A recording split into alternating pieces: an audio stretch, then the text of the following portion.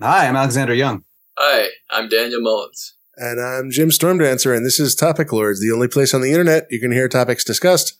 Alexander, would you like to introduce yourself, or do you have anything to plug? Hi. For those who haven't heard me before, I am a professor of mathematics, and I would like to plug preventative care. And if you don't have that, I would like to plug ibuprofen. How do you prevent headaches? So the backstory is my COVID lucky streak ran out this weekend. So Yikes! Yeah, but I'm all better. I managed to get. I also plug. Again, this is very much dependent on what kind of medical care and insurance you have. Which I check whatever privilege we have, I guess, on that. But got a virtual appointment. It was really quick. The lady was very nice and helpful. She got me Paxlovid treatment. And I went in. And you got better in like 4 days? If that, yeah. Only took a couple. Dang. But I did get this chest pain after doing a remote lecture. And I called her up again and she said, go to the emergency room because you have COVID and chest pains. And, that's serious. Yeah. So I did. And nothing was wrong. But it's it happened again the next day. And it's really nice not wondering if I was going to suddenly have a heart attack. Yeah, being able to go to the hospital, to the ER, that's nice. Yeah. Again, not everyone can do this. Not everyone has the money or means to do this. But if you do, getting preventative care there are some people out there that don't do it because they're just lazy. And I'm calling those people out specifically.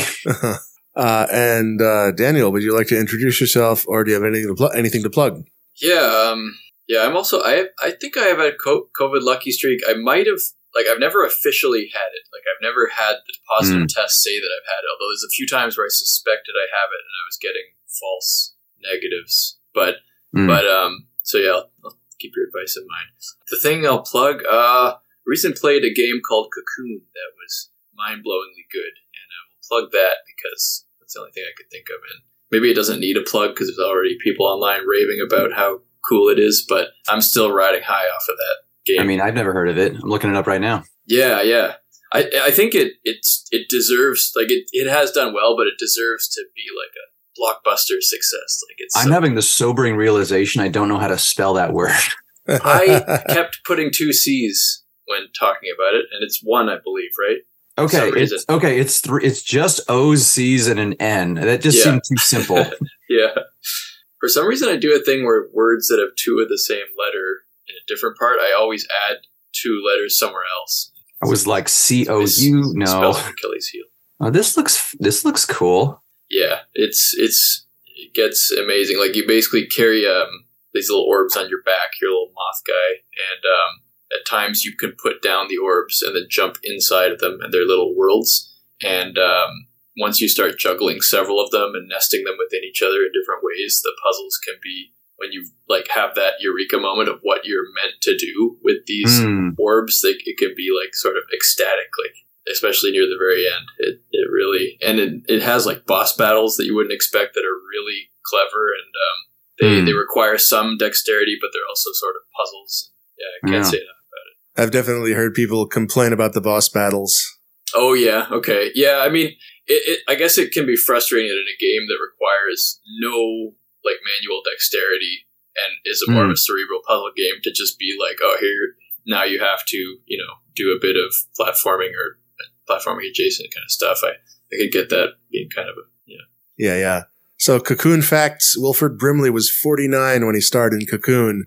I was going to go with Wilford Brimley was 49 when he finished pupating. Oh man, nobody's seen Cocoon? No, I haven't. He didn't have a mustache when he was just a larva. It's weird. This was the movie that gave Wilford Brimley the reputation of having always been old, because he was playing a retiree, and then he appeared to stay the same age for 40 years. Are we ready to start on some topics? Yeah. I would say so. Alexander, your topic is Octopus Dreams. So yeah, this was a really interesting article I read recently. And I think it was pretty interesting because I think there's some hidden implications in there. So it turns out that octopus, for those not in the know about our 8-armed friends, they're probably the smartest invertebrate.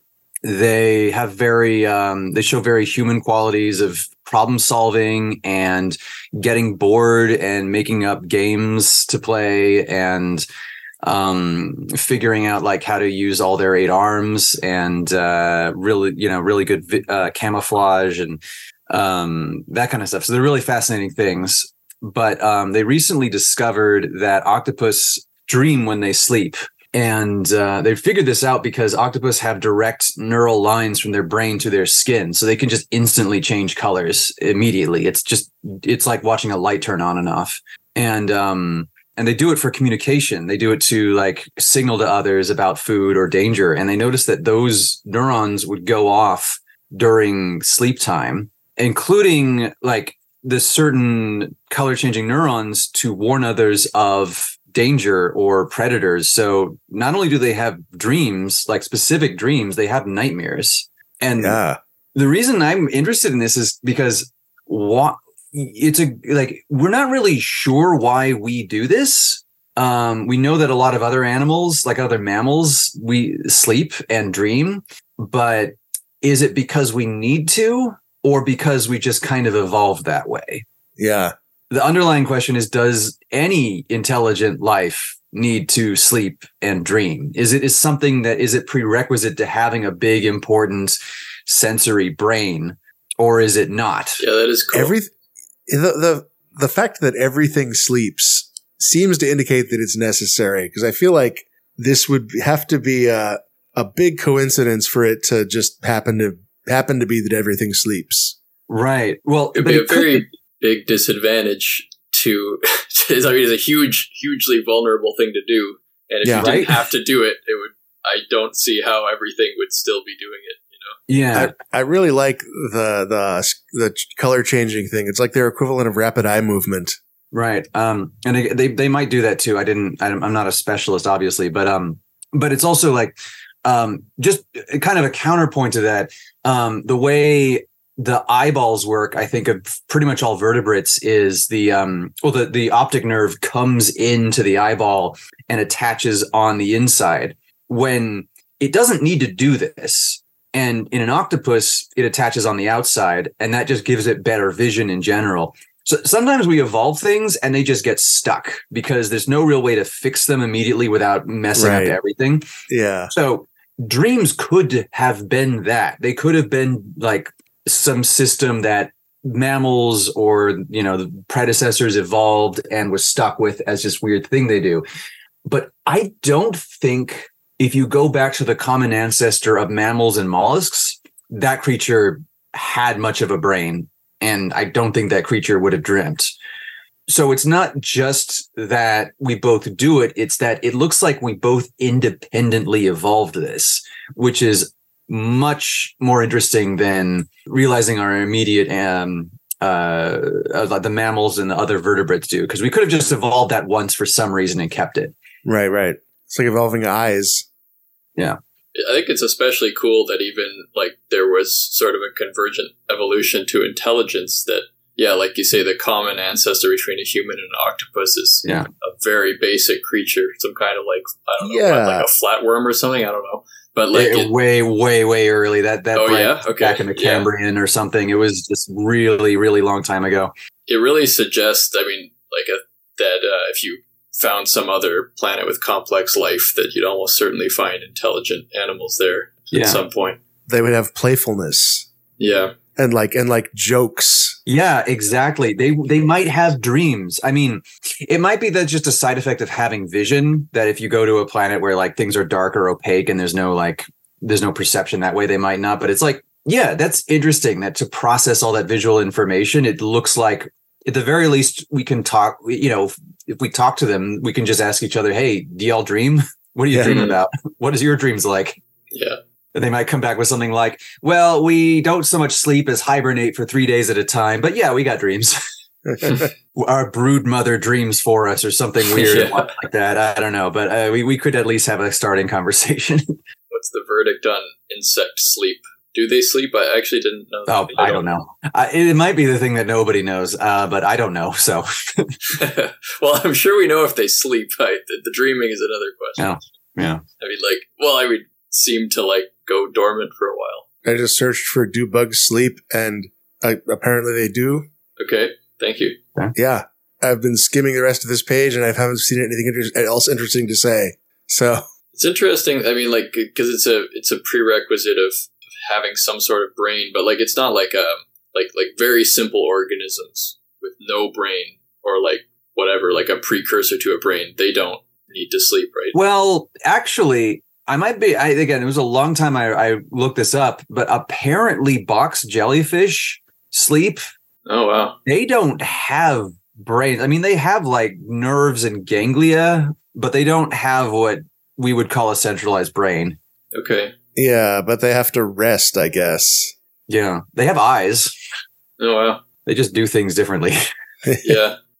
Are we all in agreement that like if there was another planet that could support complex life, even if it was like made of different particles or something, that we would see patterns that were like quite similar maybe to what we see on Earth, like provided the conditions of the planet were like, you know, the same type of gravity or the same general constraints? Like, you think we'd see convergent things like legs, because legs are just functionally useful and stuff like that?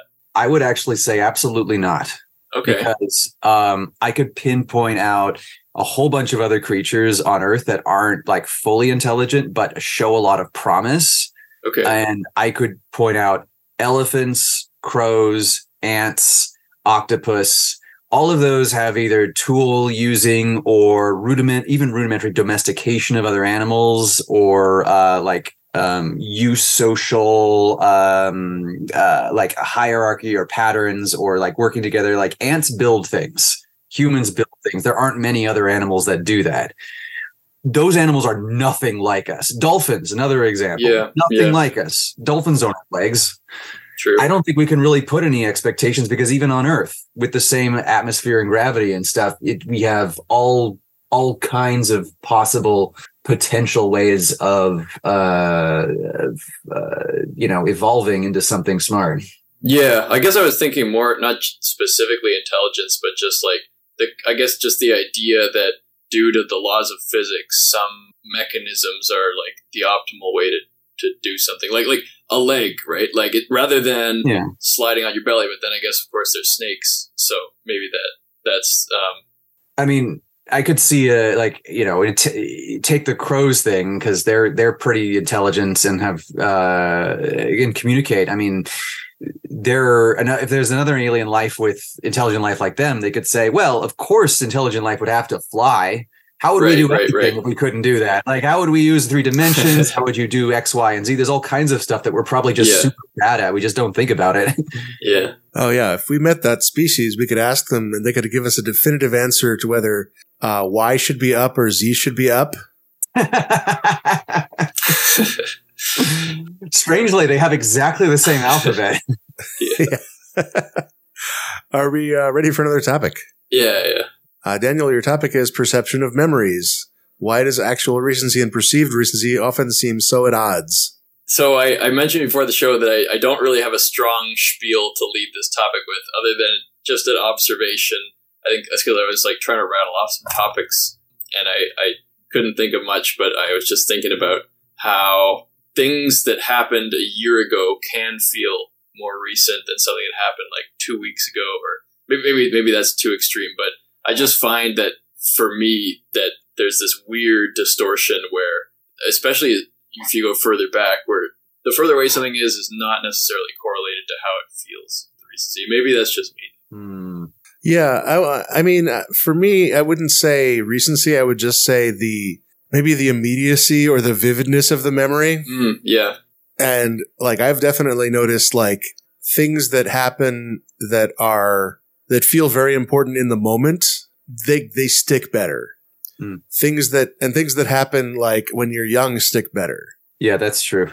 Man, the sheer volume, the number of megabytes in my head that apparently still remember every toy commercial that played about 5 times an hour on kids' TV shows back in the day. Yeah, ridiculous. Or like, I think it happens to me with like people who I don't see that often, where I saw a friend who I hadn't seen, and it turned out it had been a year, but couldn't fathom how it had been a year. And I was like, surely it's been like 6 months or 3 months or something. And then I think I was comparing that to another person who I hadn't seen in a while. And I had seen them more recently, but it felt like, oh, I haven't seen them like a decade or something. I do think that especially as you get older, your perception of time gets wonky compared to what you're used to. Yeah. I think doing it seems to be, for me, like the perception of time seems strongly related to having a routine and doing similar things every day on a daily or weekly schedule. It almost seems like if I'm in a phase of life where I'm doing like a very strict schedule with even like weekly things or even monthly things built into like a grander and grander schedule, it feels almost like I'm fast forwarding through time. Oh, I've definitely noticed that. Yeah. And then if I go on like a vacation or something for 2 weeks, every moment. Maybe that's the director of your life deciding, well, we got to montage this. It kind of feels like it. Yeah. You can't show this all on screen. Yeah. Well, I do think it's related to like if things seem less interesting, if there's less new, then they don't stick as well. I had the same thing. And I actually have used this information to like affect my life plans. I've told this story on the show before, but for your benefit, cause I want to help you. This was something that I noticed in my 20s was I had a day job, and it was just kind of like a very routine, very comfortable job. And I noticed that time really started to go kind of slip by really quickly, or perceptibly so. And I just assumed this was just getting older. You blink and you're 30, you blink and you're 50, you blink and you're dead.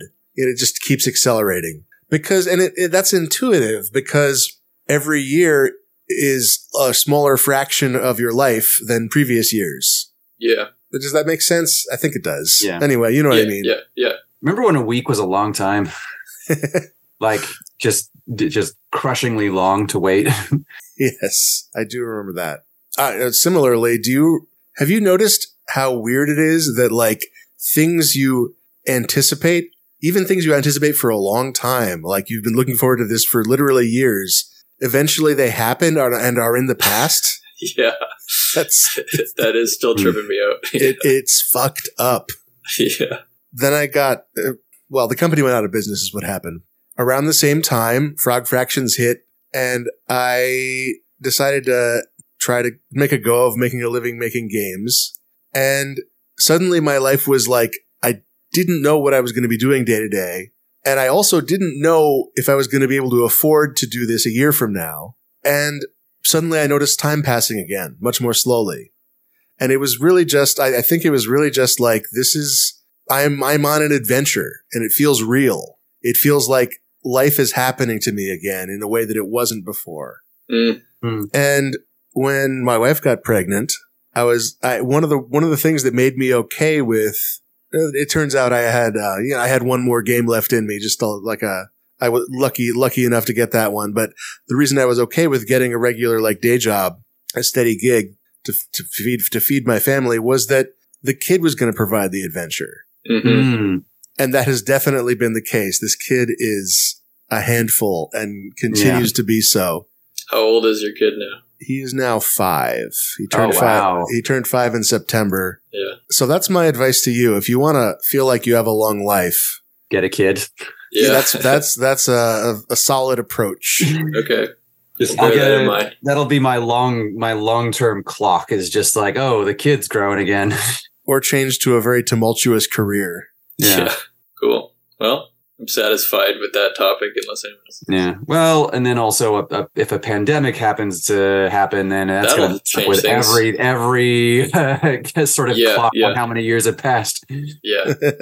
My topic is Hike on 58. So this is something that happened when I was a kid. I was watching some other kids play football. Mm-hmm. And I don't know. I mean, I basically know how football works, but I did not understand what was happening, and I still don't.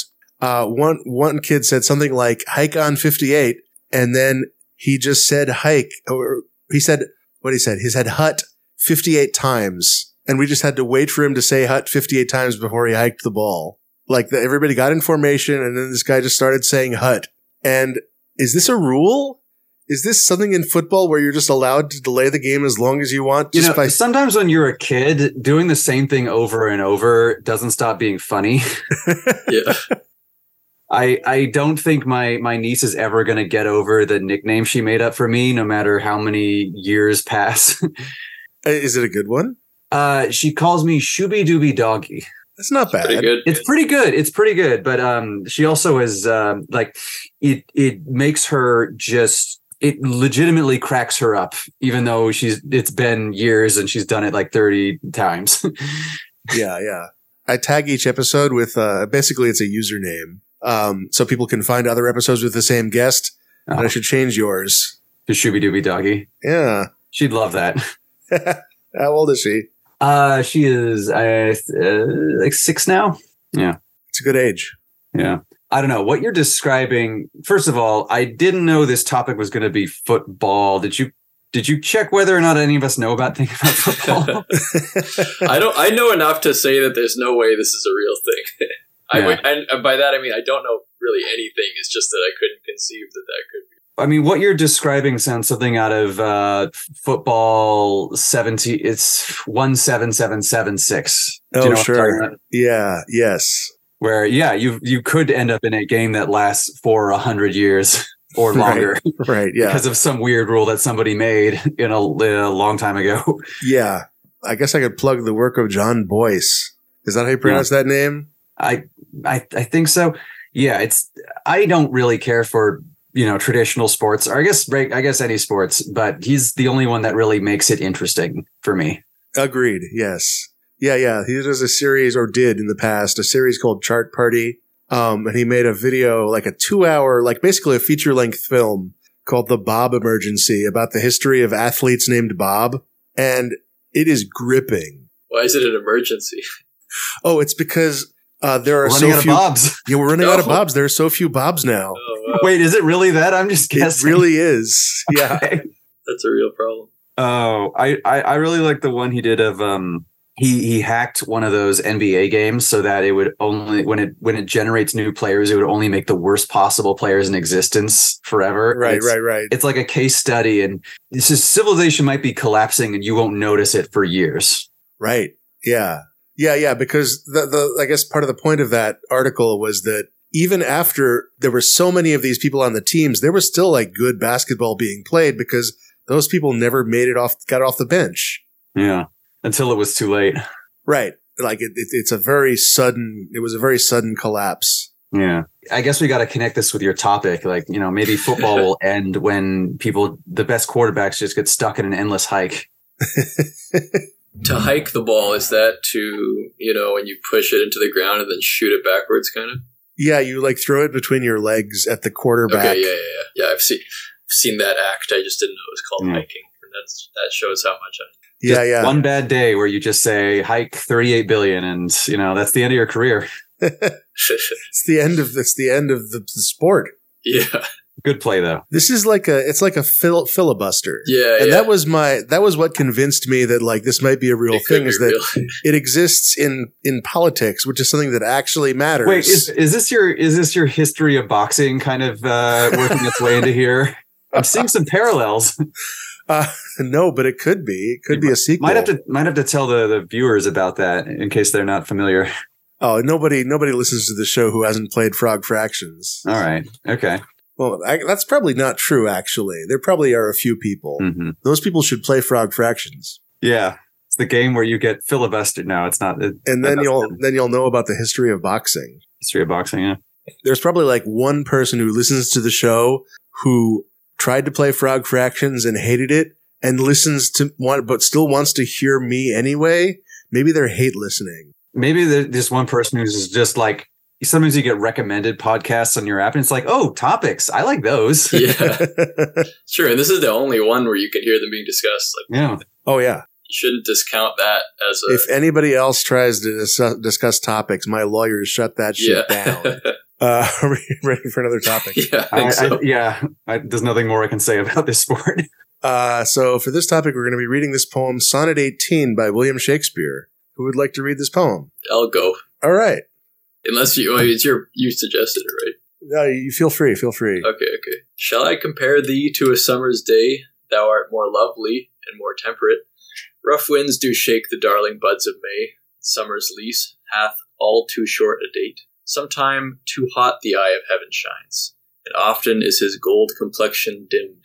And every fair from fair sometime declines, by chance or nature's changing course untrimmed. But thy eternal summer shall not fade, nor lose possession of that fair thou oust. Nor shall death brag thou wanderst in his shade, when in eternal lines to time thou growst.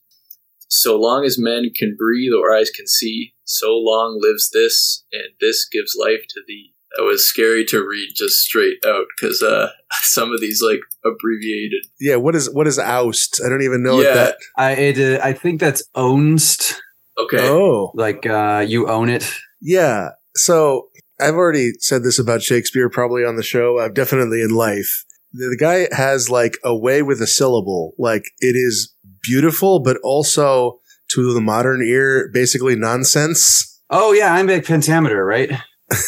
Is that what you're referencing here? No, I just mean the language. Oh, Yeah, just like antiquated language. shall I compare thee to a summer's day? Yeah. Is this actually just like straight? None of the words have been changed at all from the original. Oh yeah, we don't do that. Like Okay. what we do is we will translate poems from foreign languages into language that we can understand, but we don't translate poems in like early modern English, I think is what this is. Yeah. Into modern into words we can understand. You're on your own. Yeah. Good luck. Like some of these used to rhyme, but don't anymore, like temperate and date. Yeah. First of all, I did have I have a topic that didn't make the cut here, maybe another time, about recognizing meter in just things people say, and just, but we'll save that for another time, I guess. Dude. I listened to a podcast called The History of English Language, and you just got to Shakespeare, so I can actually yes, please enlighten us. So first of all, interesting stuff about his sonnets. They were written during lockdown. Basically, yeah, there was the plague went around, all the theaters were closed, and that's when Shakespeare's sonnets all got written. That's cool. Because he stopped doing plays for a bit. The other thing is, fun fact. I mean, we don't know exactly if this is written about anyone or who it is, but one leading theory is that this is about a dude, and it's not a dude that Shakespeare's in love with. So around this time, the way he got his salary is that he got a wealthy patron, this young nobleman who he lived in his house, and basically his father was trying to hook him up with a marriage, and the kid didn't want to do it. And there's a number of Shakespeare sonnets around this point that could be interpreted as trying to get the guy to get hitched. And one interpretation of this one is that you're a young guy. Now's the time. You should get married and have kids. That's going to be your legacy. Yeah, I could see it. Or something like that. There's also, like, if you actually put them in chronological order, there's a whole narrative about Shakespeare falling in love with someone and it not working out, and then him like getting a rival or falling out with his patron and having a lot of harsh words about that. Oh, he's really into this woman with dark eye or dark hair, or like the dark something or other. I forget what it was. And then, she has another lover. Woe is me, etc. Seems like the poem's saying that the subject will, like, they'll never be any less beautiful. I don't know. Maybe I'm remembering this wrong, or something we're missing some kind of subtext here, or it could just not be about anyone. Maybe this just was on his mind. Yeah. Sounds nice. Yeah, it does. I do like how the past tense words have those apostrophes to show that it's not untrimmed, it's untrimmed, even though we wouldn't pronounce that anyway. You mean that they would pronounce it untrimmed otherwise? Yeah. Huh. Oh, yeah. That's interesting. We need that for Piss Jugman. we have the apostrophe to make it Piss Jugman, to make the pronunciation clear. Yeah. It sounds like it's a profession. Like, he's my local jugman. That's right. Yeah. I guess, you were saying how like temperate used to be pronounced temperate. Would this kind of thing be one of the only clues to that pronunciation? That's a good question. I don't know. They're probably okay. Well, I mean, there were other poets at the time. Yeah, but poetry maybe being one of the few things that could reveal that, right? It's sort of like, I bet we could figure out that phonetically it was probably something else, because we have a whole picture of how vowels tend to change. And yeah, also it would have been spelled different ways based on how it sounded to people. Right. Yeah, there wasn't like a standardized spelling. Yeah. This is valuable in saying, well, at Shakespeare's time, it was still done this way. We can sort of put a pin on that evolution right there. Also, people were writing directly about the English language. There were people around this time trying to like make phonetic reforms that didn't take. So we get some like, sometimes they just straight up tell us how things were pronounced. No, I'm skimming search results for the great vowel shift, looking for how we know that it happened. Yeah. Like this Wikipedia page is just like all about why it happened and what it was. If I had to guess, I'd probably just say changing in spellings. That's but right. Because, well, maybe not. Spelling only got standardized in the past, couple of 100 years? Right. With print. Mm-hmm. And so people would change how they spelled words based on how they pronounced them differently. But the meaning of the written vowels changed along with the pronunciation. Yeah, but it's a matter of like, sometimes they spell things weird or wrong, and they would only do it if the vowels were doing a certain thing. Oh, sure. Yeah. For example, the ancient Egyptian language, the one with the hieroglyphs, they never wrote down any vowels at all, ever. Uh-huh. So it's kind of a lot of guesswork based on foreign languages and related languages and vowel shifts. And also ancient Egyptian history is very, very, very, very, very long. So things were changing anyway. Yeah. So we've basically given up. Like we can try to reconstruct some words, but whenever you see an Egyptian name written out, they're not even writing the vowels. It's not like they're guessing. I didn't know they were even writing the consonants. I thought it was like a pictographic system. Nope, it's the consonants and a kind of like emoji-like word at the end summarizing the emoji-like symbol at the end summarizing the whole word. Which is the hieroglyph. They're all hieroglyphs. No, you see some symbols and some means letters, and then one at the end gotcha. tells you more context. Cool. Are we ready for another topic? I think so. Seems like it. Daniel, your topic is World of Warcraft over the years / WoW hardcore mode. Yeah. It's something I've been playing with my friends recently. The new WoW Classic, which is like the original 2004 game with no expansions and very minor quality of life upgrades. But hardcore mode, where if you die, your character that you may have poured several days of your lifetime into is gone, which to me is exciting. Oh wow, that's new. That didn't exist when I played it. Yes, that's a new thing. They had WoW Classic, which they released in recent years, I don't know, a couple of years, 3 years, 4 years ago, and that was a thing. And just recently they added these hardcore servers to that sort of brand of WoW, and I started playing it in Wrath of the Lich King when I was younger, and then I kind of played it a little bit after that, a few expansions later, and then in recent years I've kind of gone back in and seen the very most recent stuff, and it's quite a harsh contrast between what it currently is and going to this WoW hardcore mode or WoW Classic, where it just seems like the total philosophy of the game has been, and maybe this is a trend more broadly in games, is just to smooth off any rough edges or peculiarities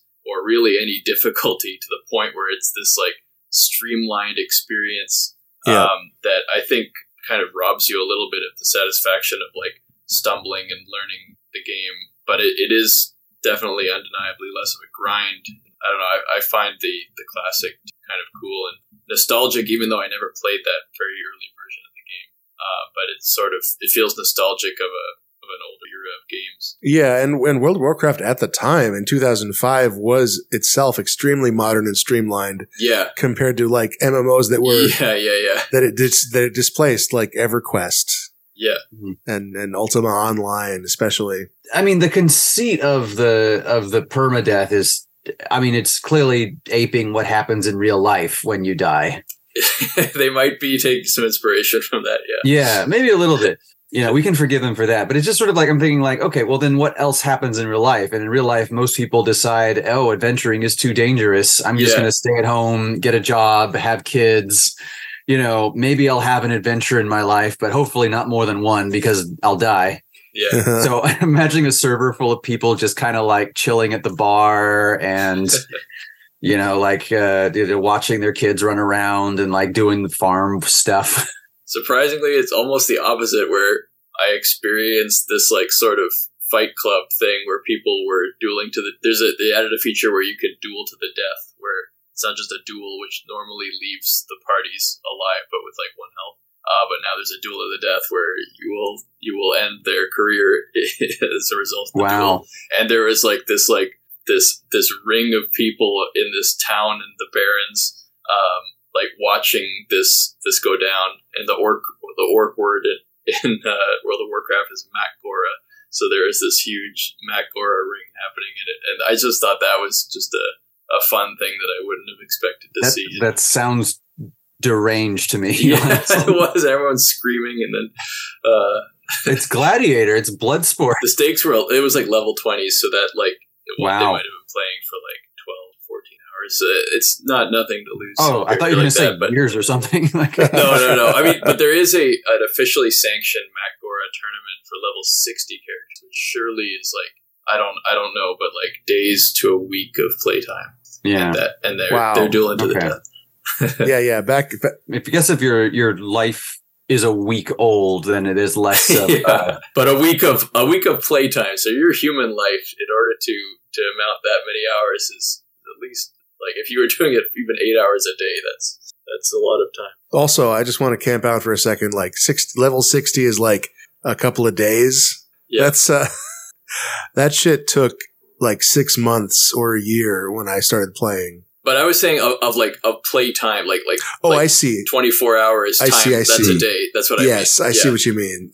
Yeah. Okay, that's a lot. Yeah. And then maybe it's days because people know how to like really power level nowadays. But surely you could easily go 6 months if you were just kind of stumbling through it for the first time. Right, and only playing casually and. Yeah. So I remember a thing that happened with WoW. They streamlined finding a group for a dungeon. Yeah. To the point where like you wouldn't even like have to talk to people. Yeah, I find that to be a bummer. Yeah. Yeah, you would just like say I want a group for this dungeon, and then everybody would teleport there basically immediately, and it would automatically form you into a balanced group. And this is a much better experience if you want to like if you don't have a lot of time and you want to just have you just want to do a dungeon. Yeah. But when I was playing WoW, the thing that I liked about it was being in a place. Yeah. Like I was spending time in this world and enjoying that, and the difficulty and the time spent putting a group together to do a dungeon was part of the fun. Mm-hmm. Believe it or not. Like that was part of the experience, and it made you value that time more. Yeah, like the time actually doing the content.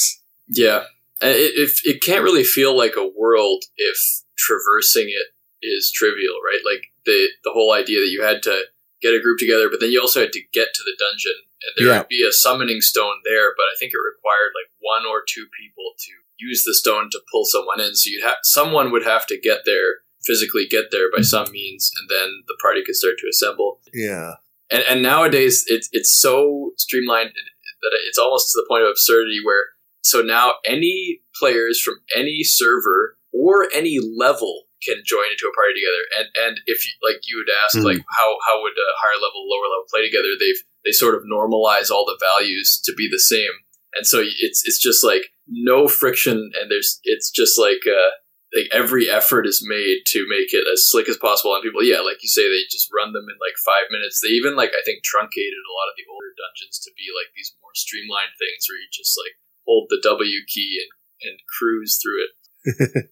I do like that. Like apparently the dungeons are scaled to your level, or maybe it's the other way around, but it doesn't really matter. Your level is scaled to the dungeon. Yeah, because some of that content from early on was really good, and you just never see it again after your level. That's true. Yeah. Hmm. So that's nice that you can go back and replay that stuff as a higher level character. Yeah.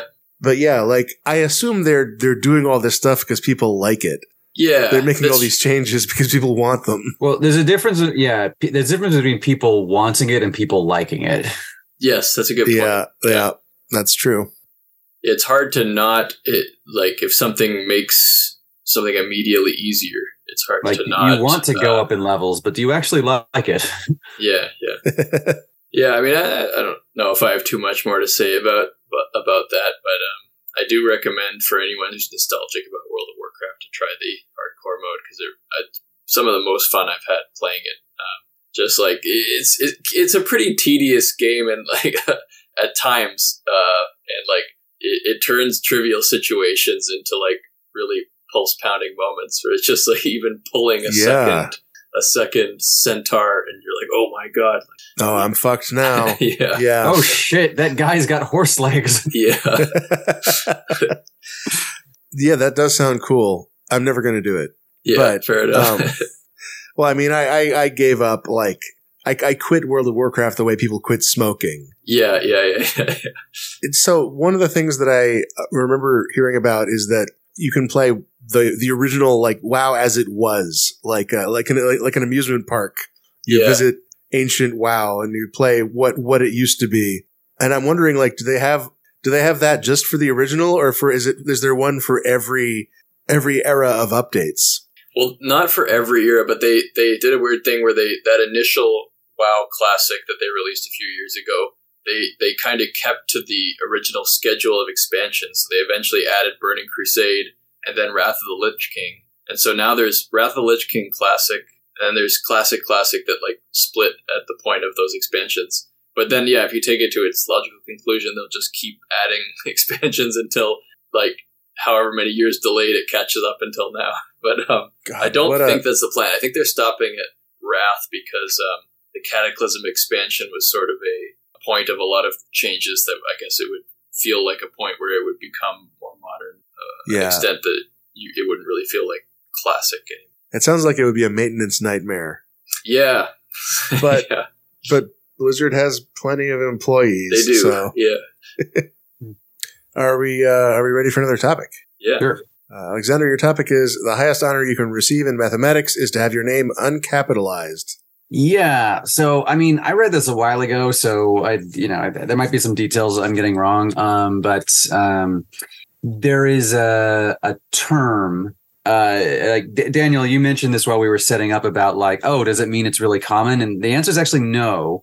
Mm-hmm. The term is abelian. Abelian.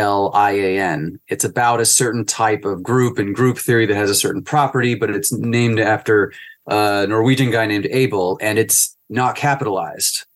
So if you think about it, getting your name into an adjective is kind of a big deal. It's one thing to discover something. It's another thing to have like a class of stuff or a certain property named after you forever. I can think of a few examples. I mean, you've got Euclidean spaces, you've got Noetherian or Noetherian, however you pronounce that, algebras and Artinians. There's Galois theory, which is a branch of math named after some guy. That's big, but I don't think that's quite the same level as getting an adjective named after you. And to have it capitalized really means that it's not a hard and fast rule. I can't really think of many other examples of this at all. But basically, the highest honor you could have is to become a thing, which is kind of the opposite of how you would think honor works or what people would like. Because usually when a person becomes a thing, that's dehumanizing. But in math, things are bigger than people. Like this is a property of abstract concepts that will always exist and on some level has always existed. This is a universal thing. It is an upgrade to become a impersonal property of math over a person. This is like genericizing a brand. Yeah, like that. Yeah, like Kleenex, Xerox used to be a brand, but now it's just like it's the word for a tissue. Yeah.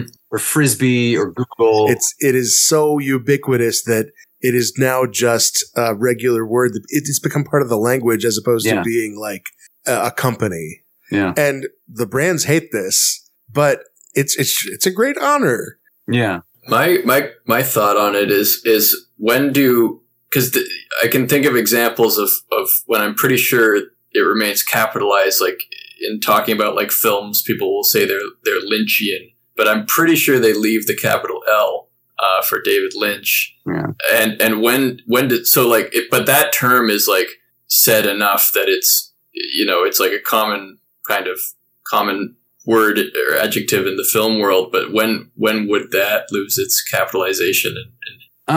I mean, I think the math, honestly think the math thing, it kind of is a quirk of spelling because it's really, there are not many examples, but like Kafka-esque, I don't think is capitalized necessarily. Okay. Yeah. Or there's probably, that one. Yeah. Like Platonic or Quixotic. Old enough people. Yeah. Aristotelian. Yeah. But anyway, yeah, I just think it's really kind of a warped way that we view things. I've mentioned this on the show before, but the most exciting thing for a mathematician is to discover that something is not possible. Because, if something is possible, that's exciting for most people because then it could happen. But a mathematician knowing something is not and never will be possible, it's to know a lot. It's to know a fact that will never change, that is not dependent on things like, you say, oh, it's possible to break the sound barrier. It's like, okay, well, someone's going to build a plane eventually. But if you say it's not possible to do that, you'll know you'll always know that it will never happen. Mm-hmm. So that's a more exciting thing. That's what we're really into, is figuring out that things aren't possible and reducing people to objects, I guess. But they're cool objects. They're not just like objects on a shelf. They're eternal, abstract, universal objects. Mm-hmm. I don't know. We chose this instead of Piss Jugman, who has a different honor. Tell us about Piss Jugman. Yeah, so I chose this because I was coming under the impression that I needed to sort of like make my average submission of topic a little more lowbrow. And then you decided to switch out Piss Jugman for this. Yeah, because I wanted to talk about the other thing too, but I guess I didn't have a whole lot else to say about it. I just discovered that there's a rest stop on the road used by a lot of truckers that had such a problem with them pissing in jugs and leaving those around, I guess, not disposing properly, that they made a mascot named Piss Jugman to, I was going to say teach people about hygiene, but everyone knows how to piss in a bathroom. I don't know, encourage people to get I think it's more like put your piss jug in a proper place. Yeah. Like clearly it's done out of desperation. Take it from me, Piss Jugman. Yeah. But how do you piss in a jug? People need to know. Yeah. I guess I don't know. Maybe that's I should listen to good old Piss. Do you think his parents named him Piss? He was like the fifth of 5 boys, and they were just running out of, okay, here's Jam Jugman, here's Beer Jugman. Yeah, he's Norwegian. That's the normal name over there. He kind of got shafted in the whole name thing. But I mean, the highest honor Piss Jugman can have is to become, I don't know where I'm going with it. What is like, is Piss depicted? I mean, yeah, he's got a whole costume and everything. I guess that's not a good thing to raise for a podcast, but I guess you could put a link in the notes or something. The surname Piss. Surname Piss is most commonly used in Poland, where it is held by 76 people, or 1 in 500,000. Damn. And it's just PISS. Just I do like, if you search Piss Jugman, one of the hits is Know Your Meme, and it says it's a fake mascot, which raises some questions. But the very next link is an article titled "The Very Real Piss Jugman is on a mission to clean up something." Now I'm on Ancestry.com. What did your piss ancestors do for a living? What is the average piss lifespan? Discover the unique achievements of ancestors in the piss family tree. So I guess that family did have their name reduced to an uncapitalized object. And, I'm sure they love this honor. Oh, no. Okay, so I'm now looking at, these are records for people whose names are, like Maria Piss and Johann Piss. It was probably pronounced peace. No, it's definitely Piss. I mean, And Nice Anna try. Piss. And none of them have death records except for the people who died the same year they were born. And that was what I said, What? oh no, about. Oh. life is precious. You know, you can't piss it away. Uh, I guess we're on the topic of unconventional and like object names. A funny thing that happened to me, I was like looking around for like census data on last names, and I found a site that wasn't very good that had a list, and I downloaded it, and it's like there's a name missing here. Like you jump a rank, and yeah, there's just like something is off about your numbers. There's one thing missing in like the 4,000s. I looked at the actual census data, and it turns out that there is a name that is within the, I think, top, I don't know if it was 500 or 5,000 last names in the US, and that last name is Null. huh. So real life Bobby Tables moment for these poor family, which probably has no end of trouble getting their name actually staying on records. Yeah. Is it Null with one L or two? 2 L's. It would have to be, right? Yeah, I guess so. Are we ready for another topic? Sure. Yeah. My topic is polywater. Polywater, I'm going to read from the Wikipedia page here. Polywater was a hypothesized polymerized form of water that was subject of scientific controversy during the late 1960s. By 1969, the popular press had taken notice and sparked fears of a polywater gap in the United States. So apparently this was discovered in 1961 by a Soviet physicist who discovered this new kind of water that had a higher viscosity than regular water, higher boiling point and a lower freezing point. And he started trying to isolate as much of this water as he could. And this became like a arms race where like, we're going to figure out, we've only got 3 gallons of polywater isolated, but the Soviets have 50 or something, you know, just, and they And haven't what was figured the out, benefit of it? I don't think they had figured that out yet, but it's this new kind of water that they have discovered. And it turns out that this was like water that the scientists had like sweated in. And that was why it had higher viscosity. Oh man, you could probably sell that out of like a Japanese vending machine. Soviet scientist sweat. And the isolation process was just like, oh yeah, I got to sweat more into my equipment. Polywater gap. Wow. Yeah, just like, well, they have polywater. Why can't we have polywater? Yeah. Stuck with this stupid mono water. I'm just so curious of why they like thought it was a good thing to have. Like, I'm trying to read this article. There's so much water that if you can get water to do something slightly different, there's probably some engineering use for it. Right, lower freezing point. Yeah. That's something. Yeah. Maybe they thought maybe something to do with the Maybe you could, space race. They thought it could be useful. maybe you could work it into an actual polymer and have like just like goopy water. So the Star Trek episode, The Naked Time, one of the plot points is polywater intoxication. That's pretty funny. Star Trek came out in the right time to think that was real. Yes. but so it's not real. But why did they? Yet. Right. But would we expect like the sweat to like give the water different properties, like the fact that it was salty, or like what was this thing? Is it just total bogus? Like I mean, like this scientist, like they earnestly thought they had discovered something. Yeah. Yes. And it's not clear to me what they thought was different about it, other than like the sort of like there are liquids with a lower freezing temperature than water, and you could just use those. Right. Mm. I think they were just trying to figure out what was like, this is a new kind of water. There's got to be something interesting we can do with this. Yeah. I think that was the thought process. I mean, I can definitely relate to that thought process of, well, you could do this thing and it's about something that's really fundamental to, something like water. Why not? Yeah. Yep. Yeah. Well, maybe one day we will make something that we'll call polywater, and we'll say it's yet another thing inspired from Star Trek. How did you come across this? Like, were you like doing some Wikipedia dive, or did you I don't remember. Like this has been in the bucket for so long that I had to go to Wikipedia to remind myself what it was.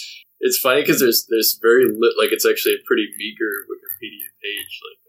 Oh yeah, no, this is the in popular culture section is actually a story. There's a sci-fi story called The Polywater Doodle about an animal composed entirely of polywater with a metabolism described by Richard Feynman. And the animal is called a doodle.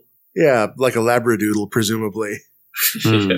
I wonder if there were other things like this that like triggered an immediate instinctive Cold War race, like space race-esque thing. I feel like cold fusion probably qualifies. Okay. Or even like the room temperature superconductor thing that was in the news recently. That turned out to not be a thing, right? Yeah, I think I never followed that to its end. I've seen some more recent articles that are just like people trying to poke at it a certain way just in case there's like a bit of it that might work. Right. Yeah, that's too bad. Yeah. Oh, well. So we've got enough time for another topic, but yeah, we've run out of topics in the bucket. Shall we pick another one from the extended bucket? Sure. Yeah. Is there anything that you've been jonesing to talk about? Nope. You want to talk about Zoroastrianism? I don't. I shouldn't have put it in because I surely am not an expert and I don't have much to say about it. But I could give a brief overview of like what I do know about it. And then, okay. I could also do a very brief thing about the trochaic trimeter. Okay, that sounds more interesting. What's that? All right, Alexander, your topic is my brain is polluted by trochaic trimeter recognition. So, you know the Jethro Tull song "Aqualung"? Yeah. I don't know what triggered this or why, but the particular meter of the like first line, I had to eventually look it up because it was driving me crazy. But it's Shakespeare writes an iambic pentameter, but this is trochaic trimeter. And the rhythm is da da da da da da. Right. And anything in that rhythm can be sung to that first part of Aqualung. There was even a part I was listening to Topic Lords, and you were talking with Shannon and Alex about this visual novel game about doing your taxes. And one of you said that like filling out my taxes, not in that like tone, obviously, but that's what my brain immediately did. Right. I'm not a very verbal thinker, but now it's hard to avoid it whenever I'm just like lecturing and I'll say parallelepiped, and it's just like it once you get it, it just pops out at you. And then none of your students have heard this song, so they're like, "What are you?" Yeah. No, I've got like one or two that are around my age, and none of them made any had any recognition at all. Of course not. Look, I had to diversify after a while. I realized that you could also use the chorus to Running with the Devil by Van Halen, like filling out my taxes, or the Taking Care of Business by Bachman Turner Overdrive also uses that. Mm-hmm, mm-hmm. So now you too can hear random phrases during your life and just in your mind singing like, parallelepiped every day. That kind. You know what I heard? I heard that Staying Alive is no longer considered to be the right rhythm for CPR. Oh, really? Now you're supposed to do CPR faster. I feel like I just learned that fact, and it's already not true. Now I need to know, like, what's the new song? Oh, it's going to be one we've never heard. Right. Well, yes. I mean, someone's going to die because we're not hip. That's right. I haven't been listening. I haven't been keeping up on pop music. Yeah. You know in Staying Alive where they say we can try to understand the New York Times effect on man? What does that mean? I guess I never paid attention to the lyrics of Staying Alive. Yeah, that's a hard song. There's some lyrics that I always remember, like just because I can never figure out what they mean. Like there's this rap lyric where I forget the exact lyric, but he's like, I remember back in those days spelling yogurt backwards, and like I just like it's a riddle that I've never solved the riddle, and like that Staying Alive lyric is the same thing where I just that one's at least makes a little more sense. What? Yeah, I don't know, right? Like, what does that mean? Like, maybe it's just some weird inside joke or something. Remember that back in the good days where we all had dyslexia? Yeah, but yeah, those certain lyrics they're so perplexing that I could never forget. Oh man, Trugoy the Dove died this year. It's very sad. Yeah, one sort of sobering like growing up moment I had like a year or two ago is realizing that some of these songs they'll write lyrics and they never meant anything. They just sounded good. I just wish that. Yeah. Yeah. And it's just like, wow, okay, I suddenly hate a couple songs now. So this is what Genius.com is for. And here's what Genius has to say about we can try to understand the New York Times effect on man. Yeah. It says, the New York Times is a United States newspaper founded and continuously published in New York City since 1851. The band has publicly stated that the song is about New York City. New York media has a remarkable influence on the world, so it should come as no surprise that in many ways it controls the daily life of a New Yorker. This is like, and it's got 48 upvotes. Oh, what if a person is like, but what is New York City? Why don't you hold my hand on that? Yeah, I mean, this is, I would say, not a great annotation. I don't think this is very insightful. Well, maybe we just need to try to understand the New York Times effect to really get the lyric. You maybe want to search this yogurt backwards thing, and I can't find any. I can't even find the lyrics posted. I don't even remember what the song was. Maybe you have to spell yogurt with an H. Yeah. Oh, it was. Is that not? Or without an H. I've recently expanded my annoying kind of mental tick to trochaic tetrameter, which is the same thing but 4 sets, because I realized that's the one for the Teenage Mutant Ninja Turtles theme. Yep. There's a whole XKCD comic where they just it finds just about like 30 different things, like San Diego City Council, just like and just done up in the, written up in the font. And I also realized that's the meter for War Pigs by Black Sabbath.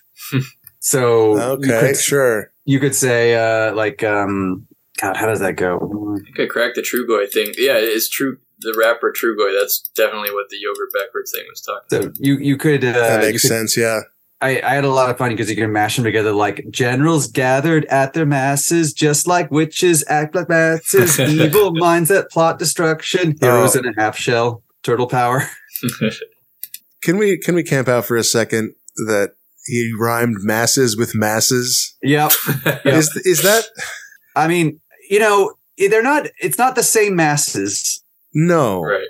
No. But yeah, that's clearly not good. It is. Yeah, that's bad. It's bad form. The poem that I was thinking of, which I don't know, we could save it for another time, but uses alliteration instead of rhyming.